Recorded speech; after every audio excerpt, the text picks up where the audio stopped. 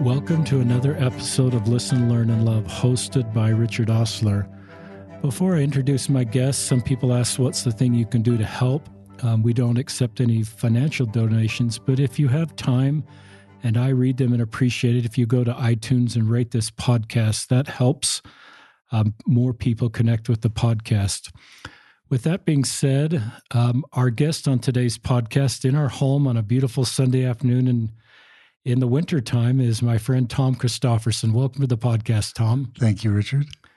And we're going to talk about Tom's new book. The title of Tom's new book, it's the second book he's written. It's published by Desert Book. It's called A Better Heart, The Impact of Christ's Pure Love. And I'm going to read just the bio on the back of it. This will embarrass Tom, so he may ask me to edit this out, but I'm going to read it anyway in case some of you are not familiar with Tom.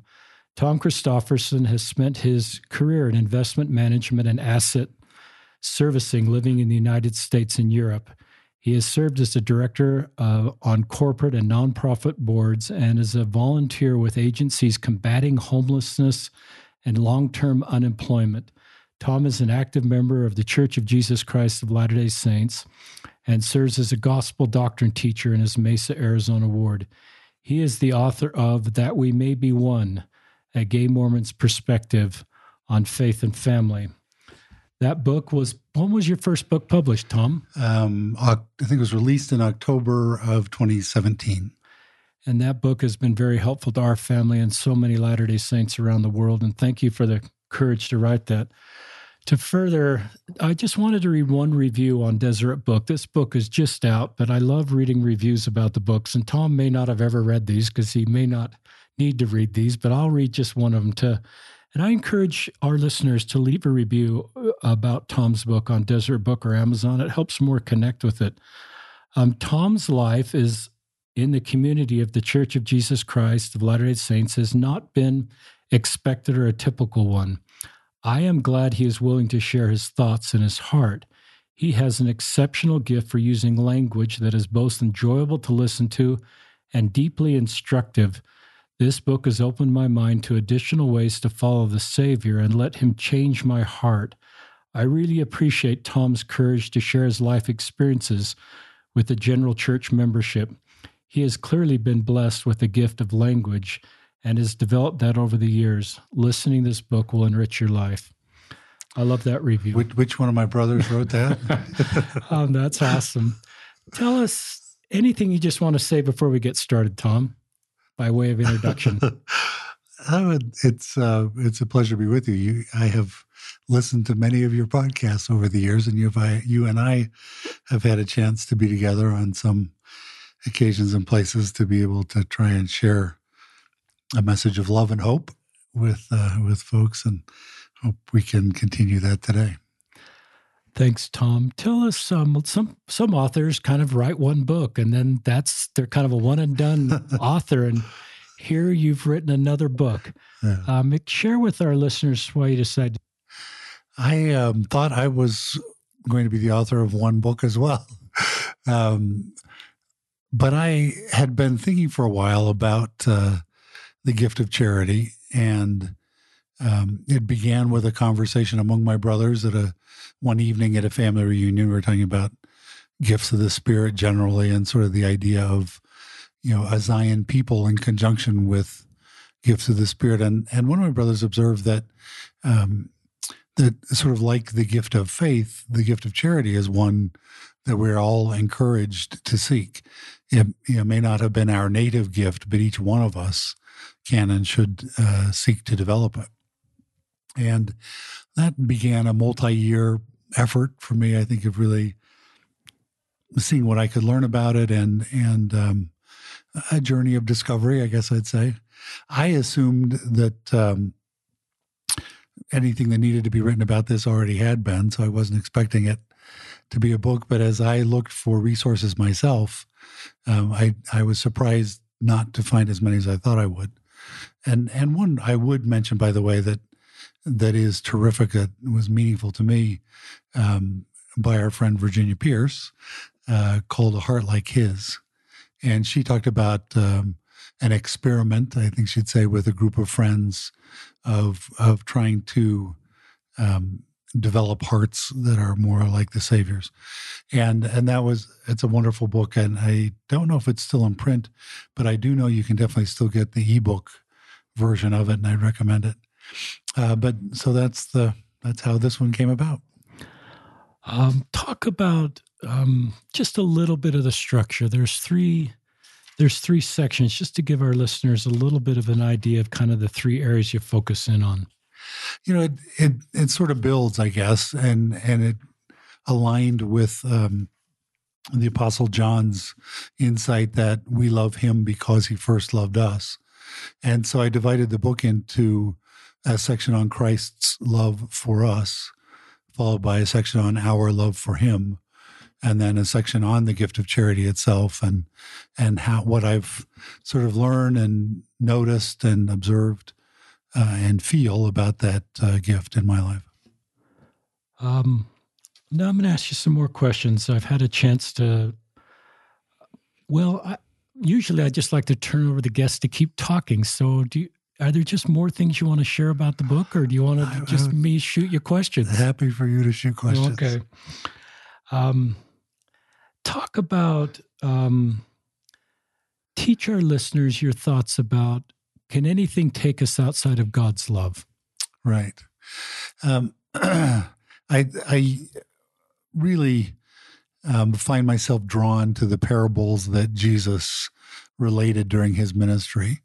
I always say the four Gospels and the book of Acts and Third Nephi are my favorite parts of Scripture because there I feel like I get to be an eyewitness of Christ and to observe his interactions with those who followed him and those who opposed him, as well as to hear and read his teachings.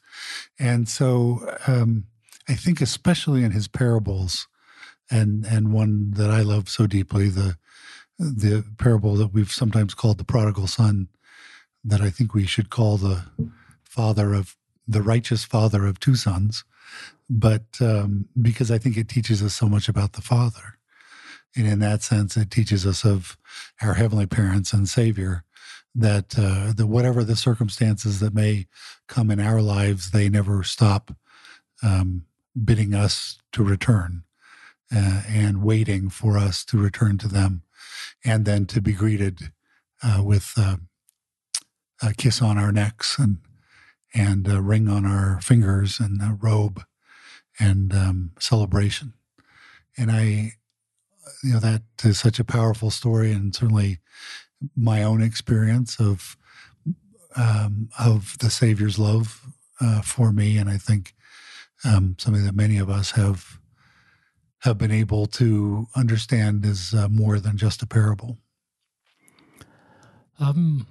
I agree with that, Tom. It's taken me a while to kind of recognize the difference between worth that's set, like you're teaching, and perhaps worthiness to go to the temple that can come and go. And I've recognized that, and as I work with others, if I can help them understand that wherever they are in their life, that their heavenly parents love them and they want to be connected to them now, that seems to be a big theme of your book and your ministry. Any more thoughts on that? And I don't know if you want to talk about this YSA stake president, as he was talking to you right before you were ready to talk to a stake full of YSAs. Yeah. In that experience, he said to me, be sure to tell them that they need to find out the Lord loves them. That most important thing that they could learn was of his awareness of them, his love for them. And I think about that pretty much every time I have an opportunity to speak to a group, that the starting point of our journey really does need to be confidence that our heavenly parents and Savior know everything about us, and that their love for us is comprised of their knowledge of the past, present, and future of us. Right? I think of the story in the 7th chapter of Luke, where Jesus has been invited to a meal at the home of a Pharisee. And you'll remember that a woman comes and washes his feet with her tears and then dries them with her hair. and anoints his feet with oil. And the Pharisee, rather than being touched by that scene of love, is critical of Christ and says, if you were a prophet, you would have known what sort of woman that is, that she is a sinner. And apparently he could say that without any irony at all, apparently not believing that he himself was a sinner. But the Savior's comment that she has loved much and is forgiven. And I feel like it's just such a critical notion that he sees our hearts more than our histories, that in his engagement with us, I think we always find his sense of our potential and his love for our actuality, and especially his awareness of our hearts, our desires, and our overwhelming desire that we might draw closer to him. I love the line you said. I don't know if that's in the book or something you just did off the cuff, Tom, but sees our hearts more than sees our history. What a powerful concept for all of us. Yeah. As parents, as local leaders, in our relationship with our heavenly parents. I love that concept. I'm going to ask you some more questions, Tom. Talk about this. You talk about motivation by fear versus maybe a higher, holier law. Share with our listeners a little bit about that concept. I was trying to explore the idea that that sometimes in Scripture we read that blessings are predicated on our obedience to a commandment, and while I don't doubt that that's true, I think we sometimes can convey that message to one that really becomes almost an effort to control God. That somehow we believe our obedience can manipulate him to an outcome, a specific outcome that we desire. And when we say it that way, of course, nobody really believes that. But somehow or other, our focus on obedience and obedience with a promise, I think, can lead us down a path that isn't actually what the Savior is trying to teach us, which is that in his great love for us, he's given us guidelines, given us ways that will allow us to find a healthier, happier life and to remain close to him, to grow in goodness, in grow in ways that are helping us to become more like him over time. So what I was trying to suggest there is that there are things that are impediments to our learning to obey simply because we love, or in other words, acting in love, which is obedience. In the commandments are given to us in love. Our obedience happens because we love, not because we fear or because we are trying to gain something as a result. And I love the General Conference address that then President Uchtdorf gave a few years ago. Perfect love casteth out fear. And that it's worth a read again if you haven't read that one recently, because the lesson is profound, right? That the Savior is not asking us to come to him in fear. He's asking us to learn to act like him because we love him, and our desire is to have a heart like his, and love what he loves and love as he loves. I love that talk from Elder Uchtdorf. I was just looking for a quote I like from that talk, but I can't quite find it. I may reference it again later. Well, it's your show. You get to edit it in. I love that, Tom, because I've certainly recognized fear used in a manipulative way or an inappropriate way may cause the outcome I want with people around me, right. Children or people I have sort of an influence on for a temporary period of time. But I've recognized that is not kind of the holier, better way that you're teaching and Elder Uchtdorf did in that talk. And the idea that you should just love people because they deserve to be loved, not as an agenda, not out of rescue, just because they deserve to be loved. Including ourselves. Talk more about that. Talk about why it's sometimes really hard to do this for ourselves. Right. It kind of gets to a point about the book again, which I didn't mention at the beginning, but when the first draft of this book that I sent to some friends, including a couple at Deseret Book, was purely about the gift of charity and kind of a maybe a little dry, I don't know. But one dear friend came back and said, what's missing in this is you. And I said, well, I didn't want to write a gay book. I just wanted to write a book about the love of Christ. And she said, well, but the way you experience the love of Christ is through the lens of who you are.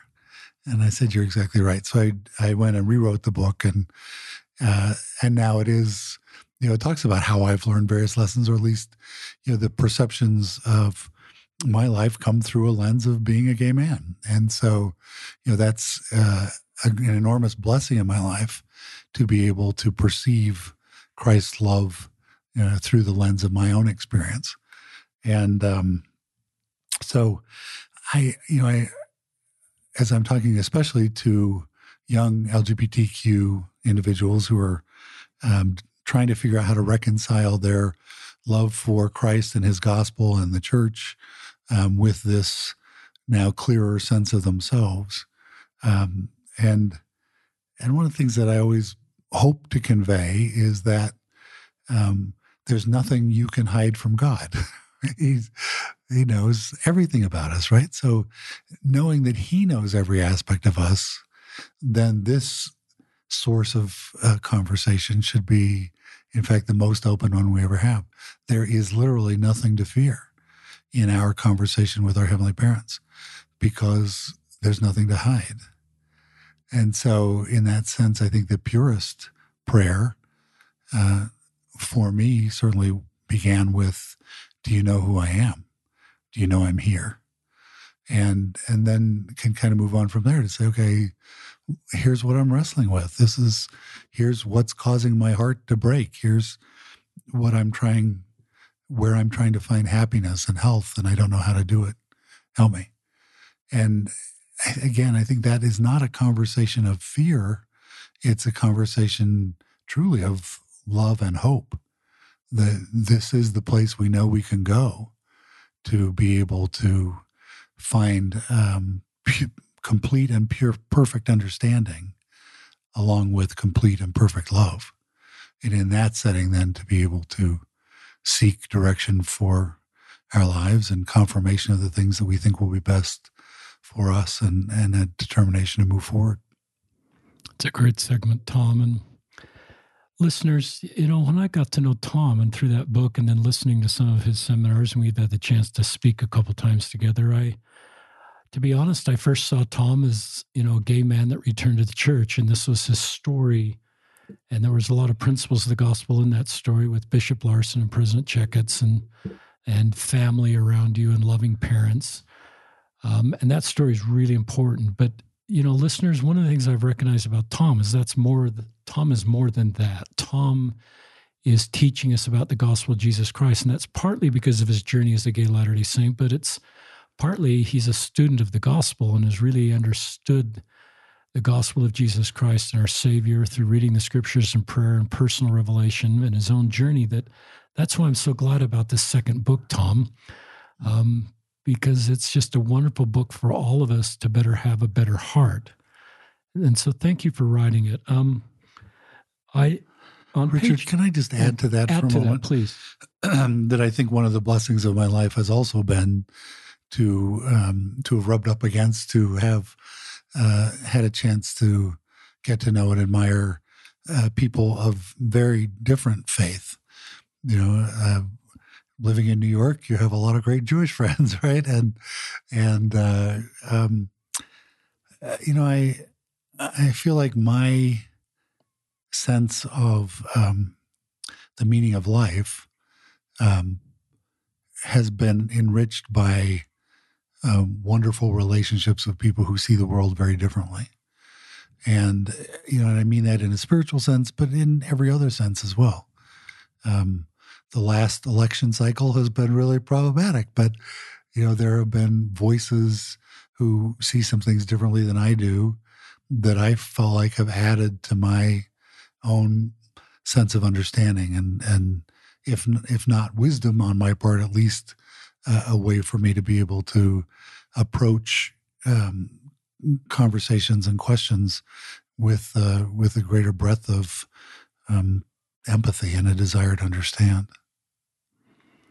I like that segment. And the last political, as I sat in church today, I think I mentioned recording this on a Sunday. I recognize when I go to church, I'm in a community of people that believe the same way I am. There's a lot of similarities there, and there's a lot of need to serve within that community. But then I thought about sometimes it's harder to serve people that are different than you, that hold different beliefs or different, religious beliefs, political beliefs, or just in different circles. And I've thought as my own journey within the gospel, I thought, it takes more, it can be rewarding, but it often takes more effort to sort of get out of your normal circle and connect with other circles like you're talking, what you've done in your own life. And I found that I feel it's the same human family. I feel more of like, it's not an us versus them. I sort of call it getting to the 40,000 foot level. That's not nearly where our heavenly parents are on their vision of all of us, but it helps me see everybody as part of the same human family, Tom, even in our differences. As I was coming back to church, which was nearly a decade-long process, I attended for 7 years before I was rebaptized. But there were two big questions in my mind in trying to make that determination. Before any of that was that my partner at the time would be willing to really release me from commitments I'd made to him in order that I might make additional ones, or at least be willing that I should go along this path with his blessing. And then the other questions I had were around the law of chastity. Would I be able to make and keep a covenant of that sort for the rest of my life? And the much more crucial question really was, how would my life unfold feeling that I would never fit in the church? And fit for me was not that I'm gay or it was then becoming single. It was that my experiences of the gospel of Jesus Christ were so different from the people that I would go to church with. We might say we all believe the same things, but I'm not sure we do, because I think our beliefs are through the lens of our own experiences. And so we might all be able to recite doctrine in a similar way. But I think the way we understand heavenly parents and Christ and a plan of salvation can feel differently to each one of us based on the experiences we've had. And the answer to the prayer that I received over time on that score was that the experiences that my life had provided were worthy and worthwhile, and the Lord would allow me to have additional experiences as well. And I think that would be his answer to pretty much anyone, right? That we all bring something of worth, no matter how we've arrived at this moment that we're together, and we all have something to gain in this moment that we're together from people who see things differently, have had different experiences in their lives than we've had. Talk about just this, you were you had a partner for a couple decades. I think that's, in the first book, and people are generally familiar with it. And you face this intersection, if that's a good term to use, where you recognize you couldn't have both. You couldn't be in this partnership and you couldn't return to full fellowship in the church. And and you know this better than I do, and you get a lot more messages than I do. A lot of LG, lesbian, and gay Latter-day Saints in their 20s or teens are facing that intersection at the beginning of their life, wondering, I would love maybe to have both of these. I'd love to have a life partner, and I'd love to participate in the church. just talk to that group of people. Because I know you have lots and lots of those conversations. You hit that.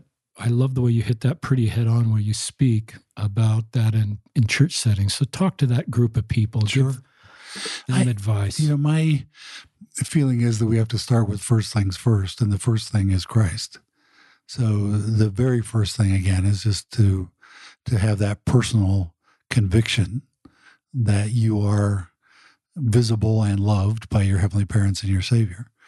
And then with that confident background, to then be able to look at your life and say, okay, what is going to be the best path of health and happiness, and what will be the best way for me to bring goodness into the world, to be someone who shares Christ's love broadly. And I think each one of us will find answers that suit our individual circumstances. I really believe the Spirit tutors us in the language and method and manner that is best for us individually to learn. And so my journey isn't going to look like yours or anyone else down the road, right? We're each going to find our own path, and the Lord can help us course correct if we need to. But I think the critical factor is that we are proceeding with a degree of confidence that our righteous desires to become more like Christ, to gain a heart like His, that we're proceeding to try and do that. And I felt for a long time that to simply be a good person, to do all the things that I knew would be helpful to those around me, to have integrity, to be someone who could be trusted, who would be helpful, all the things we think about, that was a way for me to be able to live my conviction of Jesus Christ. I wasn't a member of the church. I wasn't attending any church regularly at that point. Later, I, with a very happy life, my partner of what eventually became 19 years, I still felt there was something spiritually where I could grow beyond where I then was. And I began to attend again the Church of Jesus Christ of Latter-day Saints. For the first at least 6 years of that period, I assumed that I would never be a member, but that I could do as much as I could in companionship and fellowship with members of that congregation. That I knew I was loved by leaders and members, that there were ways I could contribute and be a part of that, and that I could continue to grow and help others in their growth. And I felt like that was enough. That in this life, or certainly to that point in my life, that was adding a great enrichment to many things wonderfully already present. And then at a certain point, I really felt that that as I wrestle with my own place in the plan of salvation, that the place I feel most confident is as part of the eternal family of our heavenly parents. That I know I have a place. I know I have a relationship with everyone else in that regard, and that I can have the opportunity to, in some fashion over time, to be able to become more like them. I always say the greatest desire of my heart would be that Christ would call me His friend. And so, I think each of us approach those decisions. It's from where I am today, what's the best I can do? What would be the healthiest, happiest way to live my life today? And how that might change tomorrow, I don't know. But how can I do right now what's within my reach to be the very best person that I can, and to draw as close to the Savior and heavenly parents as I can. And it's not, in that sense, this is not an all or nothing game, right? It's a doing my best game. And I think that's what is needed and wanted. And each of us will find what that means. I'm grateful for the lessons of learning to love someone more than myself that I gained in my relationship with my partner. I'm grateful for the love we together conveyed to others. I'm grateful for the opportunities now to be in the temple when it's open and to be a part of binding the family of which I am a part. Do you look back on that 19 years and say that was a mistake, or I wish I could have done that differently? Or do you look at it as just part of my mortal journey and great lessons of good came into my life because of that? Oh, I'm incredibly grateful for that experience. I'm grateful for the person I shared those experiences with. He was my best friend, and in our time together, and is always, before we got together and now, someone I admire deeply. His humanity, his willingness to work hard, his great humor, his kindness. I am grateful for the experiences we had together. Your priesthood leaders, which you've mentioned and I think are really good friends, Bruce Larson and Dave Checketts. During this time, did you feel their goal was to end this relationship and bring you back into full activity? Or were they just walking with you and just this unconditional love and helping you feel connected to the gospel and feel welcome? It was definitely the latter. I don't know their private thoughts necessarily, but I do know that in our conversations together, both at various times said, the answers to these questions are going to come to you, not to me. And so I want to be as helpful to you, and you'll set the time frame and you'll set the parameters that we go through, and I'll be as helpful as a resource to you as I can be and provide as many opportunities as I can as you seek them. And that really was critical, I felt. And when the time came when I wanted to be baptized, President Checketts asked if Clark, my partner, would come and speak to him. And in that session with the two of them, the stake president talked about why baptism was so meaningful to me, why it mattered so much, and why I was desirous of it. And then he turned to my partner and said, "But I want to know how you feel." And then listened to his very frank response. And then to me afterwards said, "This is not the right time for you to be baptized. And we're not going to set a date for when we'll talk about it again. But if you two come to a place where you feel that you both feel that this is the right step, then you'll come to me." And I think that is such a magnificent indication of awareness and respect of the impact that my decisions would have on my partner's life. And you could say, well, gee, what's a more righteous desire than to want to be baptized and progress in that sense? But, that I had made commitments to that wonderful man, and therefore he had a real stake in how I might move forward. My great hope had been that even though I ended our physical relationship in order to be worthy to move forward and meet those requirements, I felt like our emotional connection and our love for each other was strong enough that was enough. And I really felt that it was possible to have a happy life in a relationship that was not physical, and then that I could continue and become a member of the church and do that with his loving support.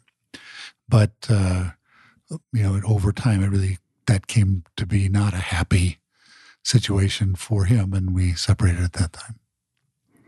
Thanks for being so honest with your story. And I remember, I think it was at the University of Utah, there was a round table with Deseret Book, and I think they put that on, and I think Bishop Larson was there, and he said something that really impacted me about how I should look at people. And he said, it was not a high five moment when you two split up. And I just thought, here's this bishop, and sometimes priesthood leaders have this goal to just want to have everybody on the same path and feel like that's their job. But I just recognized that your stake president, your bishop, sort of saw the big picture here and honored your personal revelation. I've always felt, as I was a bishop, the longer I served, the more I really wanted my members to get personal revelation for their path. And I was kind of a guide to help them get that, but I wasn't in charge of getting it for them. Right. I wanted to lay a framework for them to get that. And I just felt like that's part of our doctrine. It's part of, this relationship that you're teaching. And that was such a helpful moment for me. And I just recognize, it also helped me to recognize how wonderful this relationship that you and Clark had. And I felt grief, Tom. And I know you feel a lot more of this, but just as my wife and I were sitting there, I recognized, and I felt the complexity and the paradox that you had to give up something that I was sitting there with my wife that I didn't have to give up to fully participate in the church. And I've just sat with the complexity of that ever since. And I love your advice as people need to get personal revelation, but I also love the way you honor this relationship.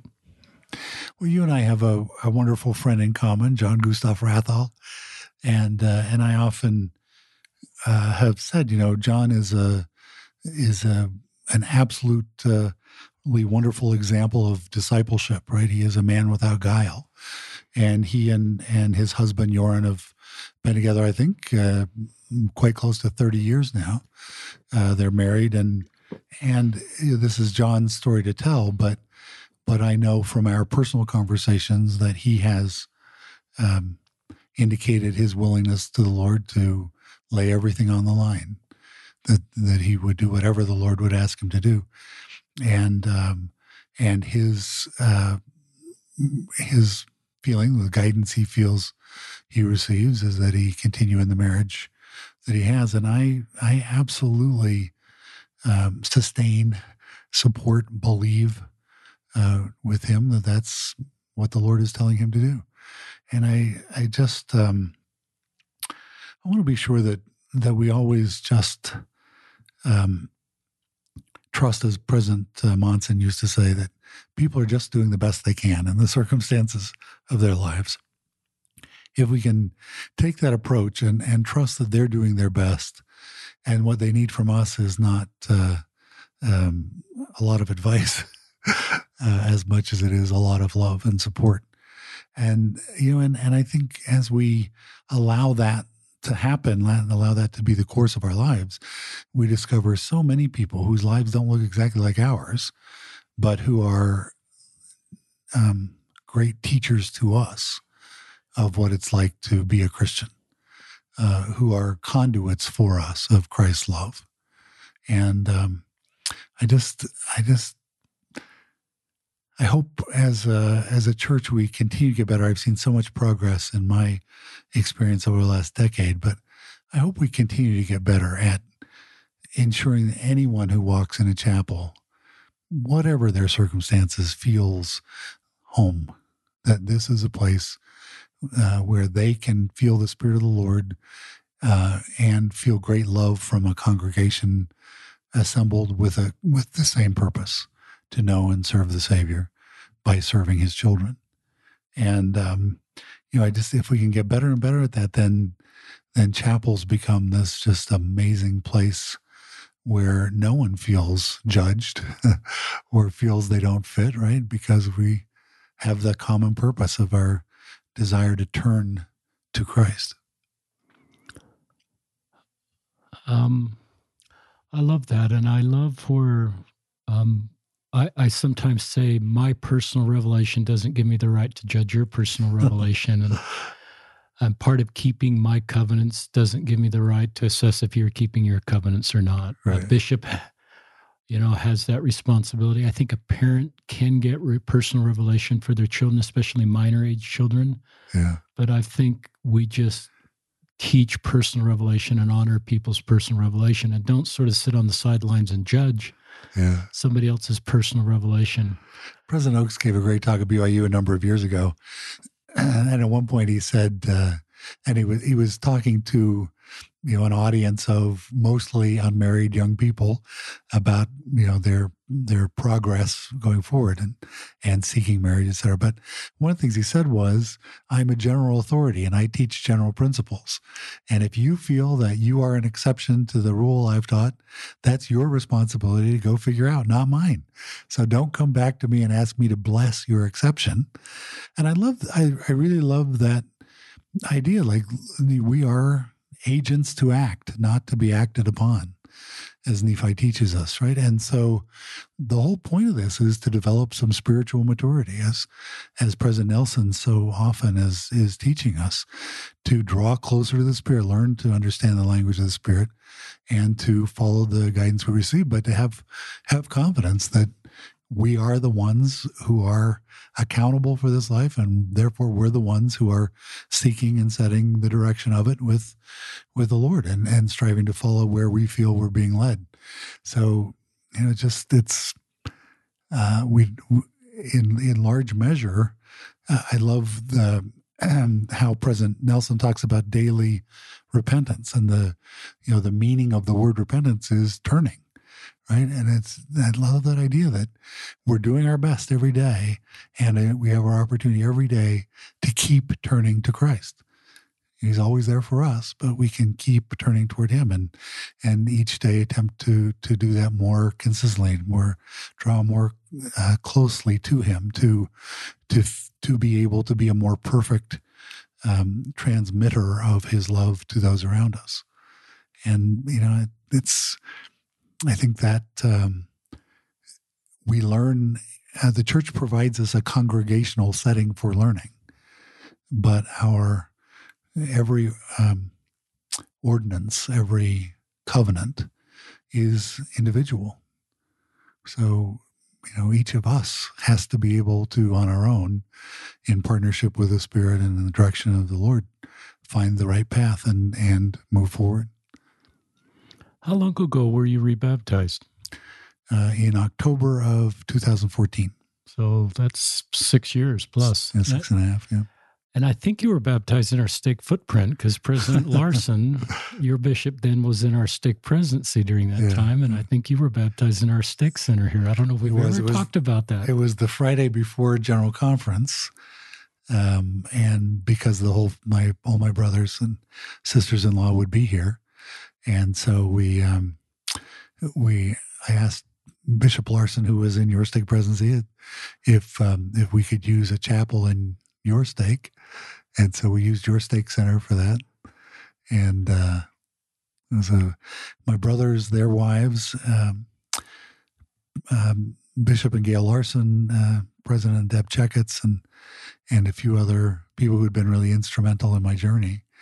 But just a small group of us to celebrate that special moment. And I asked each of my brothers to share their feelings. And my former partner didn't join me at that setting, even though I had invited him to. But I was so grateful how each of them expressed in their feelings their love for him as well, and their appreciation for the role he had played in my life.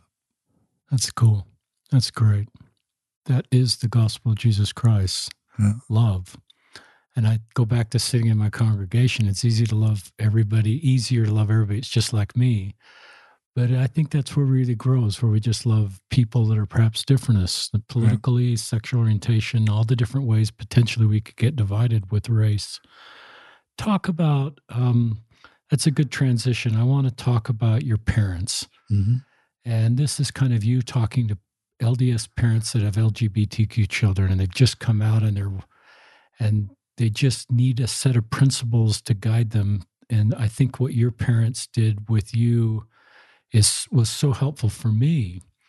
And I just thought that it's helped hundreds and hundreds of other LDS parents.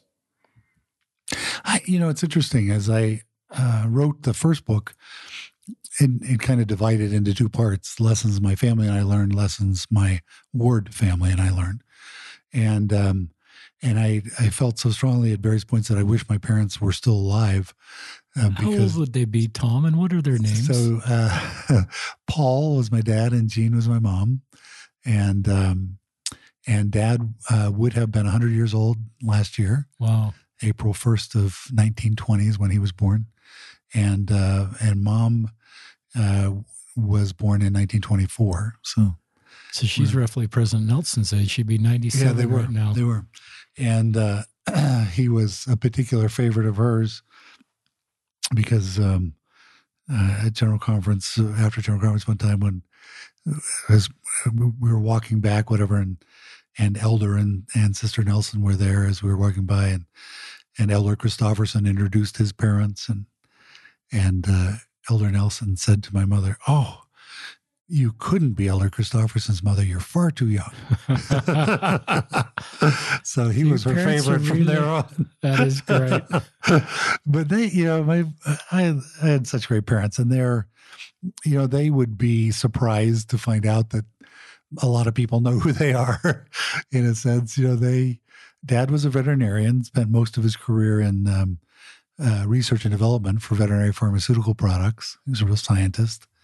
Mom had cancer shortly after I was born, throat cancer, and nearly died. And I talk about that a bit in this book. And then later in her life had non-Hodgkin's lymphoma. And she had lots of complications from that initial surgery following her throat cancer, that she had to take thyroid and calcium by mouth. Her body couldn't produce them any longer. So there are all sorts of challenges for the rest of her life, honestly, with that. But there were so many experiences, I think, for them of purifying and clarifying what mattered. The greatest success for them was, as my mom once said, when we were all home for something and sitting in the family room and telling stories and laughing. And she said, "This might be the happiest moment of my life. That all my boys are together and we're laughing, so that I can feel how much you love each other." And, they were very reticent about giving advice to anybody else. It was interesting. I think they really, my sense is that they had received revelation for their stewardship of their family, and they didn't want to impede on anyone else's opportunity to have the same experience, to know what would be best in the circumstances of their family, of how to do it and move forward, and how to show love, and how to keep loyalty and unity among the family. So I try to be a little cautious about giving advice to parents too. And I think what I would say is, rather than here's what I would suggest, it's here's what I would hope, here's what I would pray, that your experience in this journey with an LGBTQ child will be one that draws you closer to the Savior.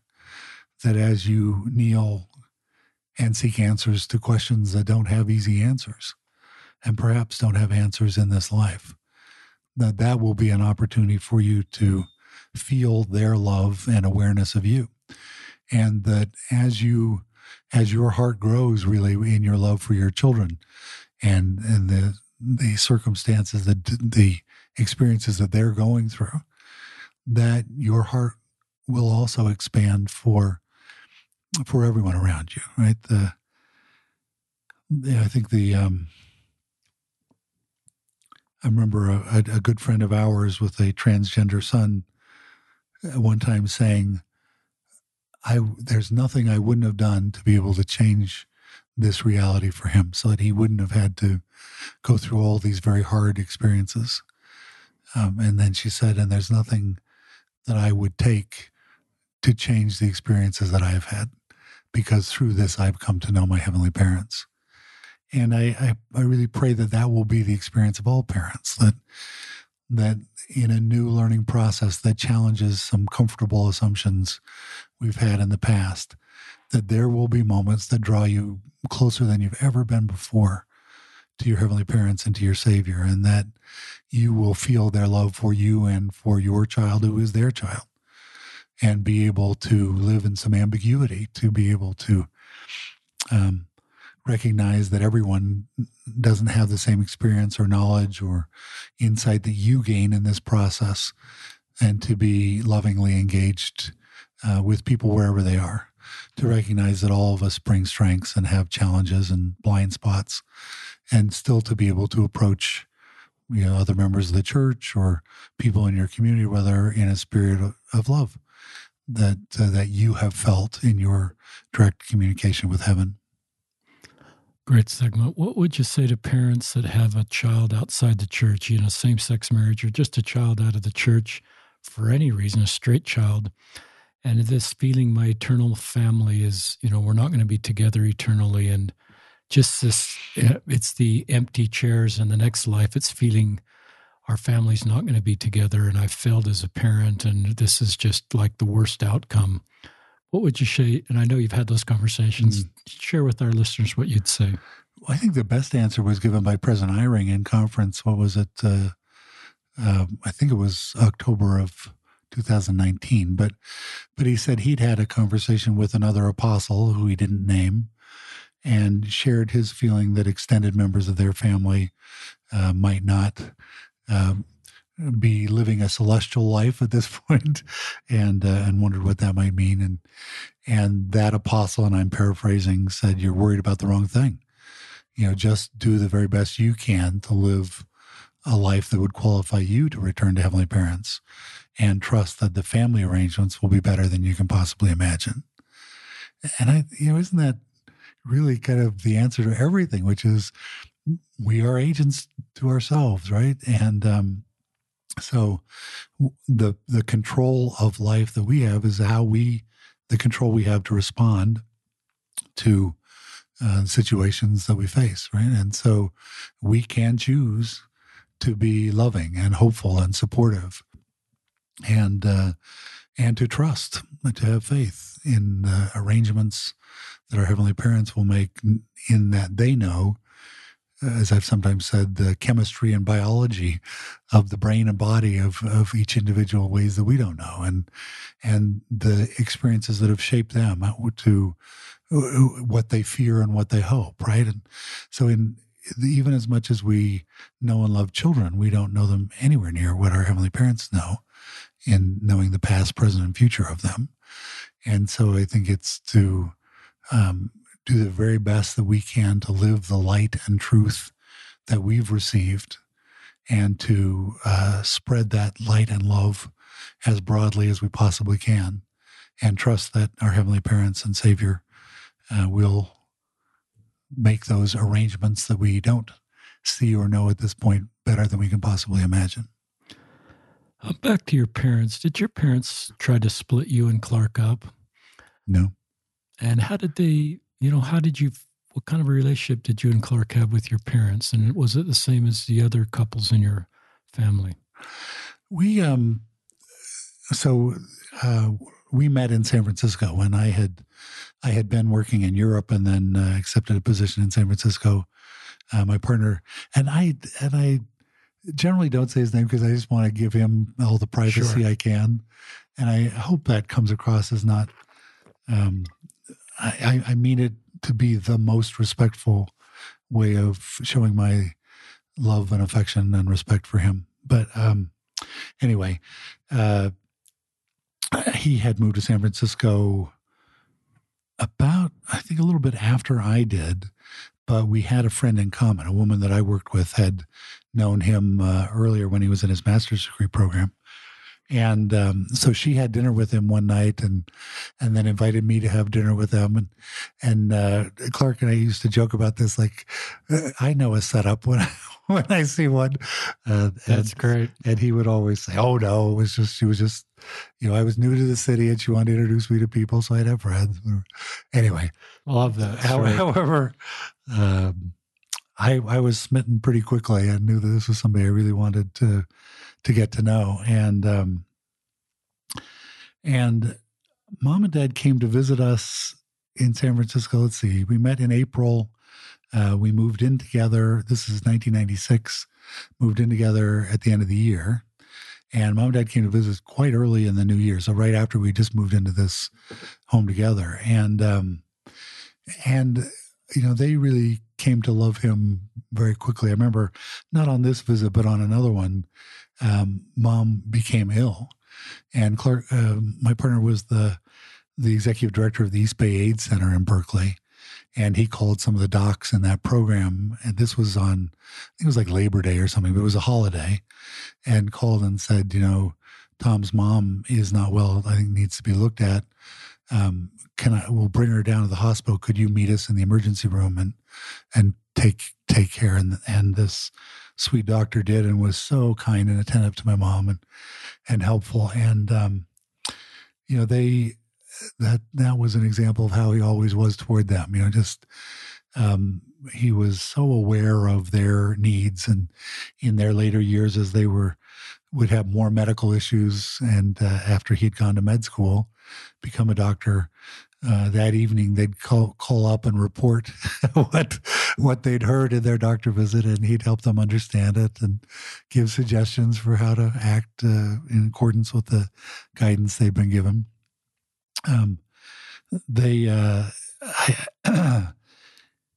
I mentioned in the first book that the first time that we both went to stay at my parents' home when they were living in Utah, we'd flown in, and as we were landing at the airport, my partner said, what do you think the sleeping arrangements are going to be?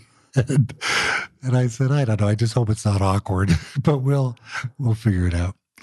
And we got to the front door, and we're holding our bags, and Mom opened the door and gave us both hugs and kisses and said, don't even put your bags down. Just take them downstairs to the corner bedroom, because it has the best air conditioning and the best bed. It's great. And that was, for us, it was a way just to have there be no barriers to our inclusion in the family and our feeling of being a part of that family. I'm the youngest in the family, and I was, 30-something at this point. So it's not like they had to think about young kids at home or anything, that maybe some others do. But that was the right answer for us. And it really set a stage. They visited us often in Connecticut, would come and spend a week, and we'd travel. It just had really wonderful experiences together. I think the last thing that I would share is that just before my father passed away, my oldest brother was visiting with him and said to him that Tom's begun the process for baptism, and it will happen over the next few months, I think. And my father's very first question was, will Clark be okay?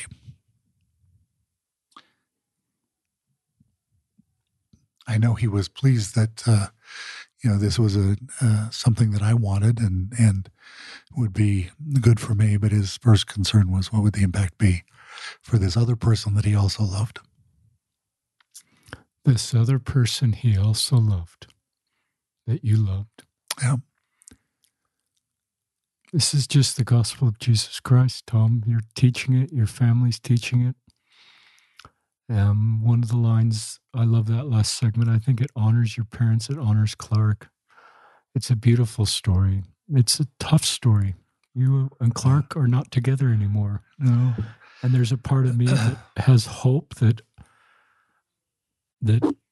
as our leaders continue to get more light and understanding, I just don't feel we're at the finish line on this issue. And as I sat there with my wife, at the University of Utah, when Bishop Larson was saying that was not a high five moment, that I recognized something outside of your control, sexual orientation, prevented you from having something that was in my control. Right. Something that I couldn't control, either sexual orientation, but it didn't keep me from participating in both, having a family, a partner, and being in the church. And the complexity of that sort of hit me. And I can step away from that issue because I can have a podcast with you and, but it's your life. And I'm so glad you share your story. So I have hope. I don't know if you have any thoughts for our listeners that also have hope that perhaps things will evolve on this, and policies or doctrine or understanding will create more light and understanding and a better path for LGBTQ Latter-day Saints. Any thoughts for people that just have hope? Is it okay to have hope that things change? I think the is that getting ahead of the brethren to sort of have hopes that aren't consistent right now with church teachings? I think the spiritual gift of hope is hope in Christ, right? The center of everything that we hope is because we have faith in him. So that faith allows us to imagine what it will feel like to be with him again, and allows us to experience his love in dark moments, right? And so the spiritual gift of hope, I think, gives us the ability to be able to say, I don't have the answer to this question. And that I see pain and suffering around me. And I want there to be a greater stability and love and happiness. But my hope in Christ tells me that there are things that I don't understand that will be better than I know. And I think that's the sense also of the ninth article of faith, right? That we believe God will yet reveal many great and important things. And it's not that we need to tell him what he needs to reveal, right? It's that I think it's the prayer in our hearts that whenever and whatever he chooses to reveal, we will be prepared, that we'll be ready in our hearts and minds to expand and grow from the additional light that we receive. I love that. And I think I've shared on the podcast just my feeling that we're in a 40-chapter book and we're not at chapter 40. And chapter 40 is kind of where everybody has the same balm of Gilead experience, straight and LGBTQ. Yeah. And parents don't have fear that comes in their heart if they learn to have an LGBTQ child. And I'm not a leader in the church and I don't know God's will, so I try not to say what chapter 40 looks like. It's just I share what Tom shares just of hope and recognize that it seems like there's more work to do in this space. And certainly as people are getting personal revelation for how best to navigate this space, as Tom is sharing, let's honor that and leave all judging at the Savior's feet and do what Tom's parents did, is things that are in our control, like keeping the family circle together. And I think that's one of the things that you've coined permanently in my brain. Nothing I could do could take me outside of the circle the family's love. I think that's a quote out of your book. Talk about on page 147, you give advice to young LGBTQ Latter-day Saints, I believe, when someone opens up about their future. And you talk about this idea of, and you've shared this in the podcast, know him is more important than knowing why perhaps you're LGBTQ. Just share that principle with us, or read from the book, or however you want to go next. Since you've quoted a page, I'll decide that I wrote it well the first time. I said I spoke at a forum some time ago in Salt Lake City with the stake president and bishop who had so kindly welcomed me to attend and participate in church services and activities when neither my partner nor I were members. In that setting, a young person who struggled with many questions about being a gay Latter-day Saint asked how I dealt with questions like these. Why am I gay? Did God do this to me? Am I really supposed to be alone throughout my life? Will I have the partner of my heart in the next life? I wondered how best to respond, and in a flash of inspiration, realized that for me, something else had come to matter more. I said, at a certain point, I realized it was more important to know him than to know why. It was a moment of revelation to me about me. I realized in that instant, with a clarity I had not before possessed, that I had indeed made the central question of my life, how I could come to know Jesus so that I could truly follow and emulate him. I love that. I really love that. Do you want to expand any more on that, or does that stand on itself? Well, I guess it is just that we never need to feel that whatever is happening in our lives, wherever we are, that our heavenly parents are uninterested or embarrassed or ashamed, or that the Savior is now so far away from us that we can't find our way to him. I think that's the point of feeling that knowing him is the central question of our lives, is that whatever, wherever, however, we always have the opportunity to say, what can I do right now that will bring me closer to the Savior? How can I turn to Him. And I hope that's the sense that each of us gain in increasing certainty throughout our lives. That it's my history is colorful. There have been lots of twists and turns, but all of those twists and turns have shaped a heart that seeks Him and seeks to be like Him. Talk any more you want advice you give to how should we treat somebody that's potentially getting married to a same-sex partner and they're looking for what advice do you give a couple like that? And if you feel like, and if they're really going down that path and are likely to get married? What I would say to young men and women who have decided that they want to date, want to find a partner, want to build a life together, I would say, well, make one of your criteria someone with whom you can kneel at your bedside every night and pray together. Make that be a central part of your relationship, that you are including God in your relationship and desire to live lives that turn toward Him. And I don't think there's any conflict in that, honestly. I really do feel like, you can do that.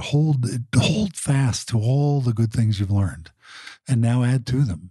Add additional experiences that teach you even more deeply about loving selflessly, about identifying need and seeking to meet it, about being able to learn patience and kindness and soft words and forgiveness. All those experiences are godly experiences. So include God in them. Pray for more. Pray that your love will deepen. Pray that your commitment to one another will in some fashion bless other people. Find ways to then together, because of the attributes and strengths and gifts that you've individually been given, now together, what can you do in that combination that's going to have even greater impact for good on all those around you? I love that advice. I've heard you give that advice at times, and I love the advice. And it's sort of like if someone is self-determined, I don't invite people down that path, but if they get personal revelation or self-determined, it's kind of what you're saying is everybody's got to figure out their path. And I'll support them in that path. And I love what you teach is, take God with you in that path and take everything that's good with you. Keep every covenant you can. Right. Sometimes we get this very binary, you're either for us or against us, and it's this very you're in or you're out. But I love the way you teach to keep people connected with God, whatever path they feel is the best with them, and the Savior, and to be true to that covenant of marriage. If it's a same-sex marriage, to be true to each other and live the covenant of that marriage. The way it's outlined, it's a legal, civil, covenant. Any more thoughts on that, Tom? Just that, again, my hope for us as a church community is that we are getting ever better at being able to celebrate the happiness that other people feel, right? That this is an incredibly happy moment for these two individuals, and we want to be part of their happiness. We want them to know that we see joy in them and want that to be a part of our lives too. That we make an effort that same-sex couples will stay involved in the church. Maybe they don't have a temple recommend, but that's not our determination, right? It's just like, well, is there not enough service to give? Can we really afford to just wash people out and act as if there's not going to be a loss to us? Of course there is. So, what can we do better because of the gifts and talents that these people have been given as they bring children into the world? How do we make sure that those children know how treasured they are by all of us in a community, and that they would never feel embarrassed in the church because of the love that made their family? So these are just things I hope we And there's some examples, right? I hope we get better at encouraging people whose faith in that particular journey is different than it was before, and different than it will be in the future, and different than mine today, whatever. But that they will still feel, even if they are trying to understand the nature of the divine, that there is something worthwhile to be a part of in a congregation of those who follow Jesus Christ. That even if they don't have certainty about him or the Book of Mormon or whatever the question may be, that they would still find a place to contribute with us, and that we would value their contribution and be grateful that they would choose to align themselves in any fashion with us. I love that, Tom, and it's sort of where the rubber meets the road to me on the gospel of Jesus Christ and what Christ taught and what your book teaches. And I say this on the podcast, listeners, a little bit sometimes. I think we create a false dichotomy that to fully love and follow God, we need to stop loving some of his children. You talk about that in the book, and I just don't think there's a trade-off to, right. The way I show God, I love him. And as a parent of 6 kids, and I think you saw this in your own family with your brothers, what brought your parents the most joy and what brings me the most joy is when, we get along. Right. And I love Elder Cook's quote, it's unity and diversity. We can have unity and sameness. That's, if I just surround myself by people that are exactly like me, that's easier than unity and diversity. Yeah. And I think as the church, and Patrick Mason talks about this in his book, goes into the 3rd century, we can learn how to do some of the things you're suggesting and helping us do a better job of. And it gives me hope for the future. And I hope if we have a same-sex couple walk into church holding hands, or a dating couple, that we treat them just the same way we treat everybody else. I've always felt that the gate is wide at the congregation level. There's no belief or behavior hurdle to feel welcome. The gate narrows at the temple where there is a belief and behavior hurdle, but everybody should feel welcome, just like your congregation helped you feel welcome in Connecticut. Right. I've really come to feel that the first and second great commandments are indivisible. Explain that. In the sense that how can we truly love God without loving what he loves, his greatest creation, his children? And how can we truly love our neighbor without gaining the insight that comes from him sharing his love with us of them, for us to be able to understand what it is that he loves about every individual around us. So the perfecting of both commandments is living them together. Talk about, we're kind of coming to the end. I'd love you to talk about Darius Gray.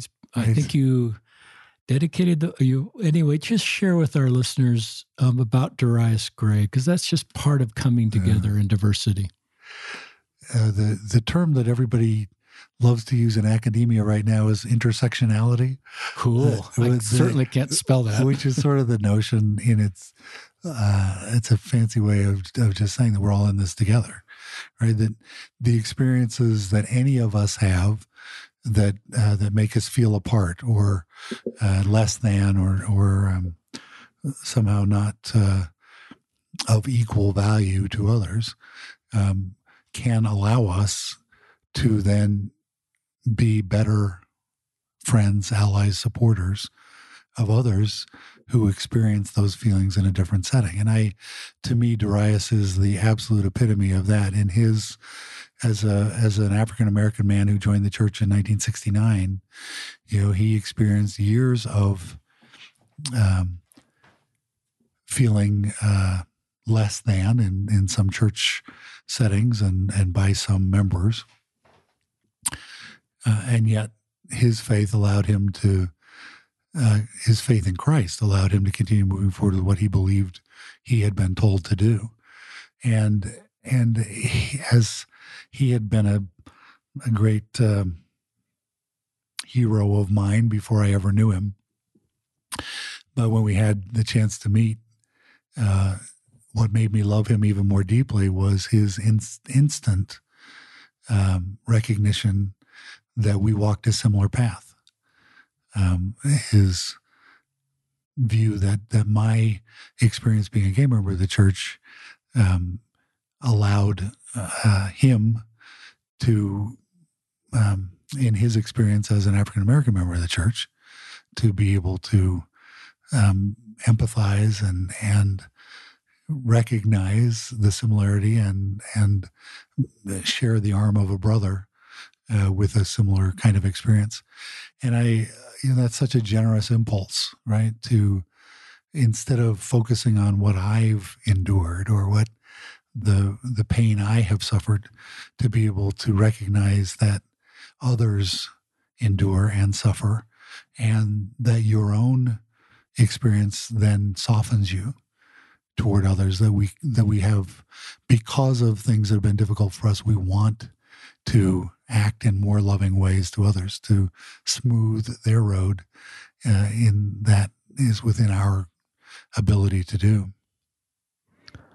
I love that tribute to Darius Gray, and John Gustav Rothel feels a lot the same as you know about Darius Gray. And it's interesting that empathy builds empathy. Yeah. And if you're part of a marginalized group, it helps you develop empathy for others. And you felt some of that same pain. And I'm going to read from your book on page 180, when you complimented him for being active all those years before the revelation. And he replied, "I wasn't." He talked about the challenges he faced and the times he had felt he could take no more and temporarily distance himself. I'll leave it to Darius to tell his own story. But he is to me a great example of kindness and humility, and one who has repeatedly turned the other cheek, not necessarily by choice. I consider him both a mentor and a personal hero. And then you go on to talk about the celebration, the B1, I believe it's called, Right. and the healing and the work that's done there. And I sat there and thought, I hope these kind of events happen for LGBTQ Latter-day Saints, that we recognize that we need to do better and have events that heal us and sort of acknowledge some of the past and can bring us together. Anything else you'd like to share, Tom, about your book, or just anything you want to go back to as we're concluding? Oh, I think if anybody's still listening, we should just say thank you. They'll still be listening. Say thank you. You've hung in this long. Tell our listeners how you're doing. Just update. Thank you. Some of our listeners may know you lived in Salt Lake and you moved to Arizona. Just tell our listeners how you're doing. Followed the sun. It's I am really grateful for a lot of things that happened. This past year, in the coronavirus pandemic, I had a chance to spend 6 weeks in London. Yeah, tell us about that. President and Sister Checketts are the mission presidents there, and then I'm going to get the numbers wrong, but I think they had something on the order of 36 senior couples in the mission at the temple. All but 3 had to go home at the beginning of the pandemic, and so they were a little strapped for help. And I called one day and said, "Hey, if I came over, would there be any way you could use me?" And they said, "Well, could you be here tomorrow?" So I got to spend 6 weeks with them, and it was such a wonderful experience. And I finished the editing of the book while I was there, in fact, or maybe I didn't finish it, but I certainly did a lot of the editing there. And it was wonderful because in that moment of, deeply trying to ponder the spiritual gift of charity and the love of the Savior for us and ours for him, to do that in the frame of real challenge to these wonderful young elders and sisters who had left home in the hope that they would be able to go tell people in London and the surrounding areas what brings happiness to their lives, what brings meaning to their lives. And now suddenly they were in lockdown. And they originally, when I first got there, they could only leave the apartment to go exercise or to go do their shopping. And so they had to learn to be creative in social media and other ways to reach out. And in fact, they were so creative that they were having greater success in teaching than they'd had before. But there was such a spirit of unity in the difficulty during that period. And because I was living in the mission flat with President and Sister Checketts, I had just an extraordinary amount of time to be able to absorb their goodness and enjoy conversations with them and to share ideas and refine ideas in our discussions as we walked around Hyde Park several times each day.